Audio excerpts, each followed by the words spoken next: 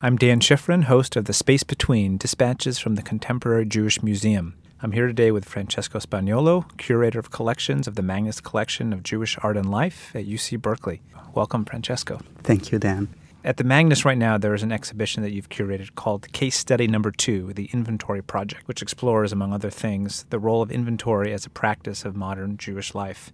This feels a little bit like a meta-exhibition as well as an exhibition itself. Yeah, it is a meta-exhibition. It's an exhibition that, as it often is the case, comes out of an idea, but also comes out of a circle of ideas and that have been rotating between New York and Berkeley for the last couple of years. It starts out of the research of Jeffrey Chandler, who's a professor of Jewish studies at Rutgers University, and who starts his career actually as an archivist at YIVO, at the Institute for Jewish Research. And Jeffrey has been researching the elusive role, but omnipresent role of list-making practices and inventories in Jewish life. He came to Berkeley as a visiting scholar maybe 2-3 years ago, and a mutual friend and colleague, Barbara Kirschner-Gimblet, said, why don't you go and speak with Francesco, who's doing some interesting things with archives. And I was playing with archives and putting them in social media at a time where it was still considered risky business. I was putting archives on Flickr and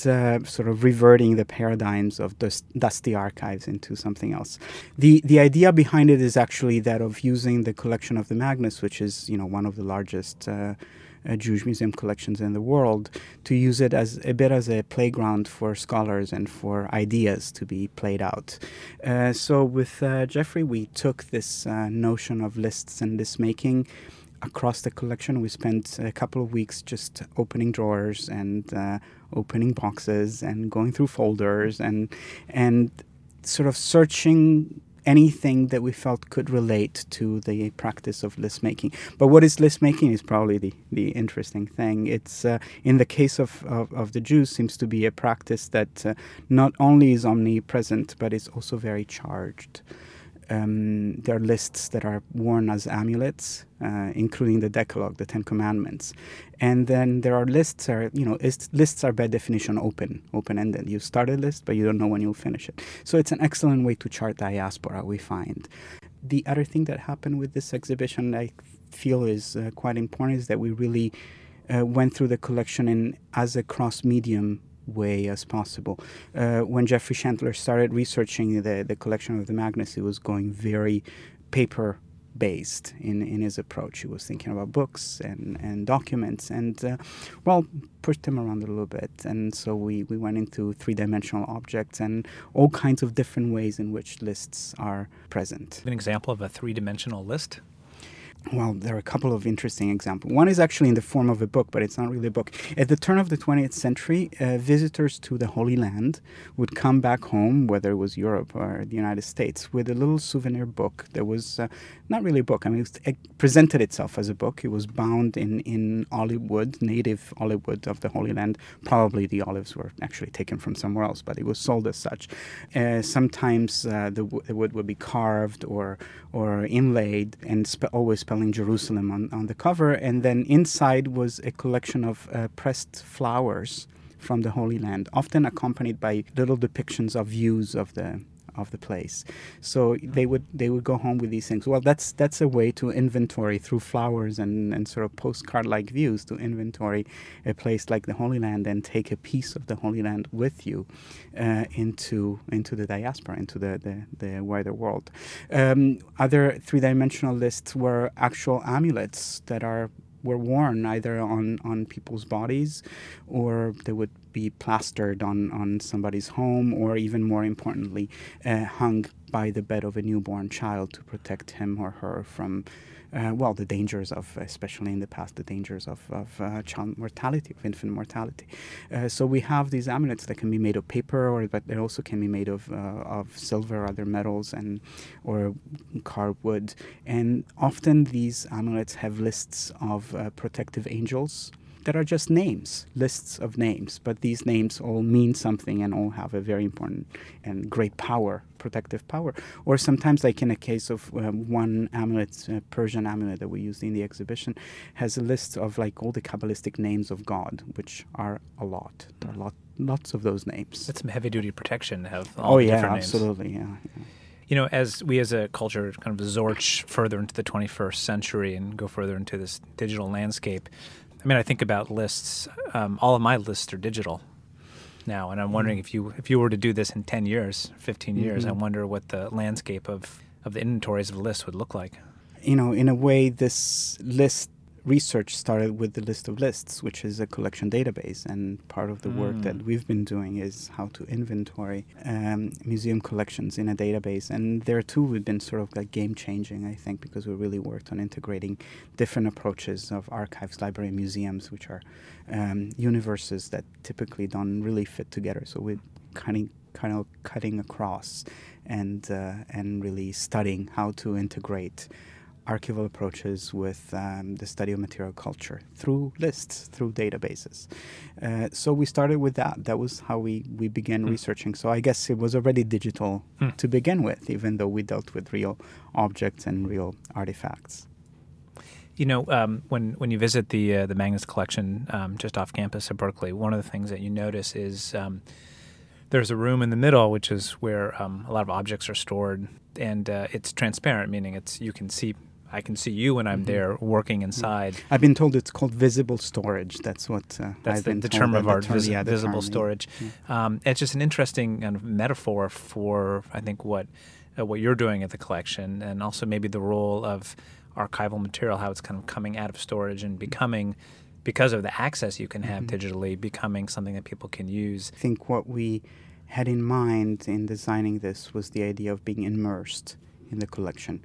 And so its storage had to be visible in order to be immersed in that. So when you walk in, you have an exhibition space which is contained between two glass walls. And behind those walls, you see shelves and boxes and more boxes and piles of things and things hanging on walls. It's actually probably my favorite, standing at the center of that, it's probably my favorite spot in the whole new Magnus facility.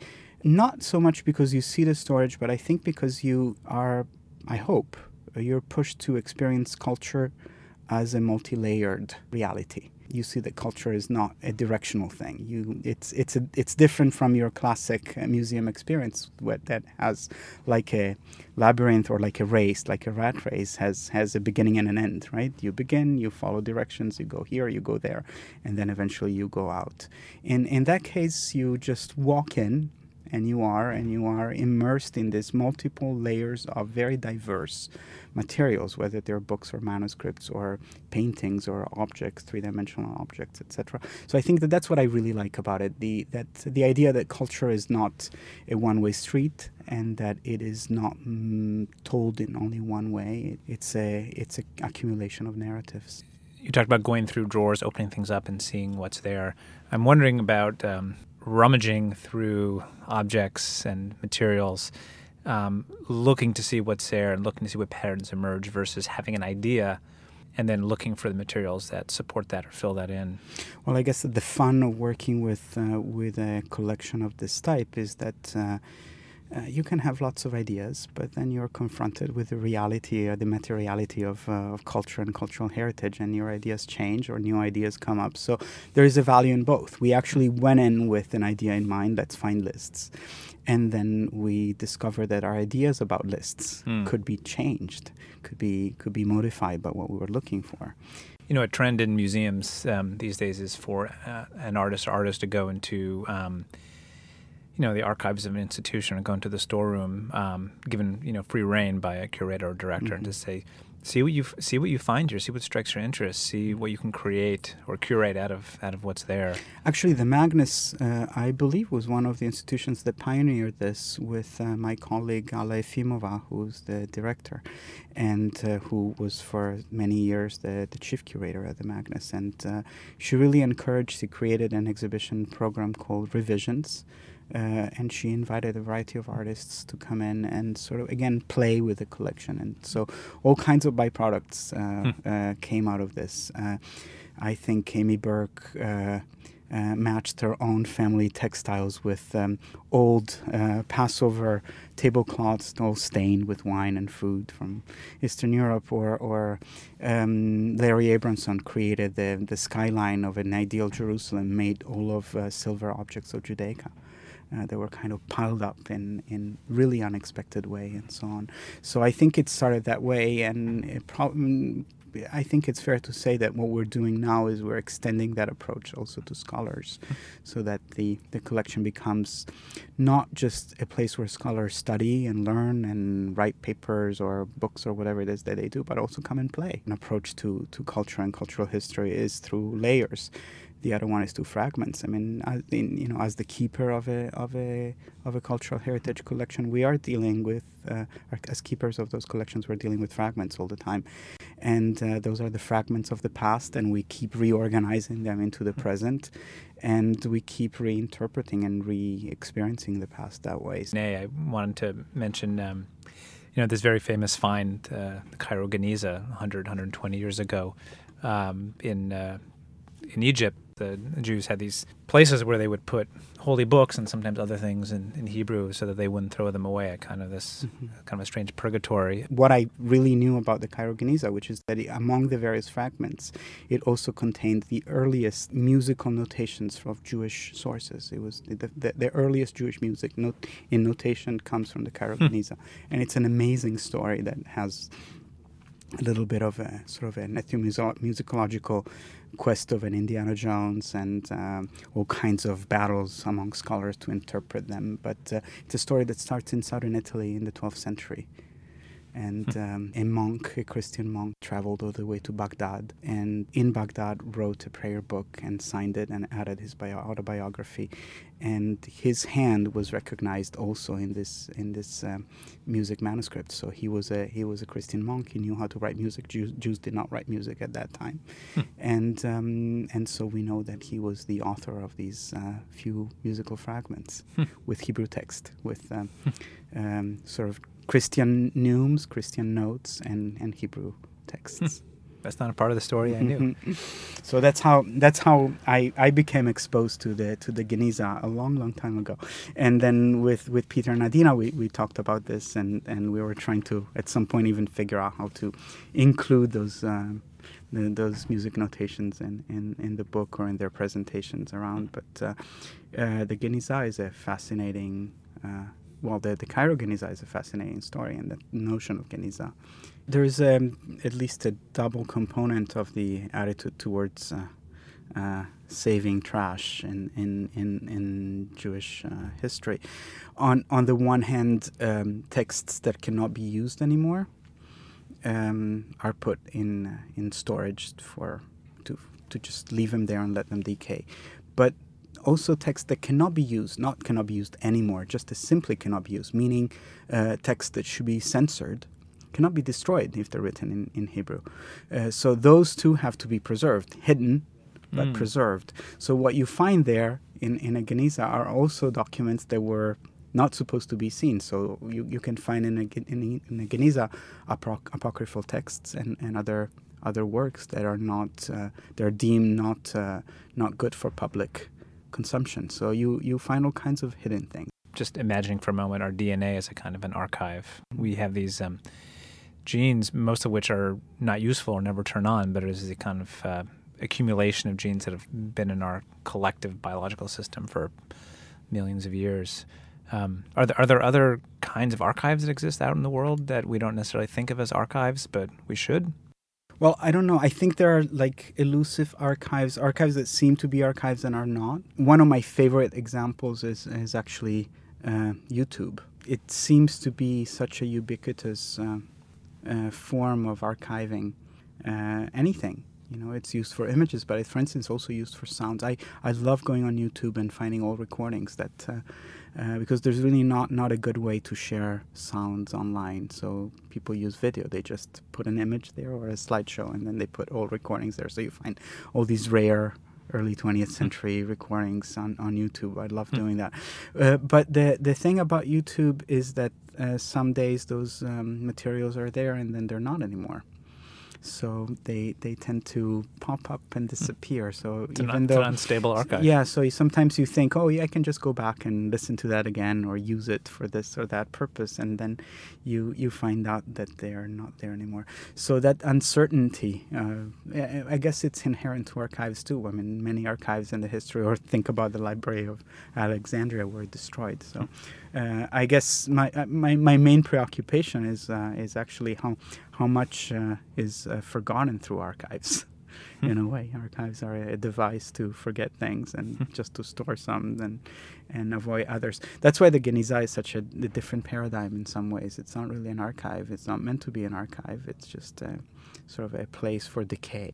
Something that I find very interesting and somewhat inspiring about working at the Magnus is that it's kind of at the edge or at the end of European civilization. But if you think about all these great European minds who fled Europe because of the Nazis and arrived to California and to Hollywood and whatnot, and in a way, the archives that have been created here are following that trajectory.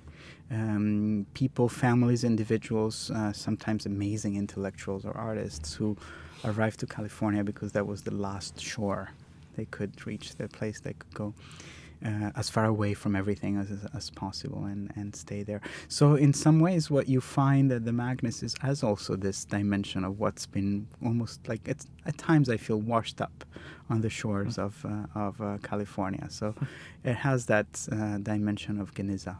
In some ways, it's not just a self-selecting and predetermined kind of archive. It's at times an occasional archive, and and probably that's true of many archives in any form or shape. They kind of pop up because people have this crazy idea that the past should be preserved, and I think it's important to keep asking ourselves, why should the past be preserved? I learned this the hard way coming to California. I remember a student when I was teaching UC Santa Cruz who was like, I don't want to know. He said in class, he like really burst, almost in rage, and said, I don't want to know about the past. I don't want to know where my family came from. I'm just here now. And that was an attitude that I had never really encountered. It really was like almost like a cold shower, or a huge culture shock for me. But I'm starting to appreciate that attitude as well. You know, there is something refreshing about wanting to do away with the past.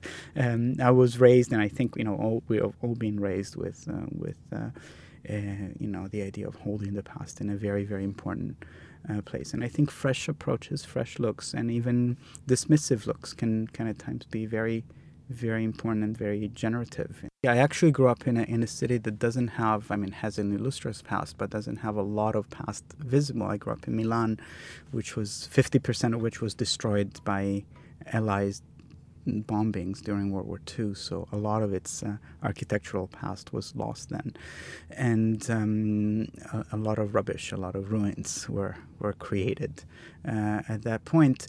But still, it is a city where you can go and find the remainings of a Roman circus, or medieval churches or nunneries. And I had a friend, actually, a Syrian Jewish writer, who for a long time lived in a medieval building, and there was a nunnery.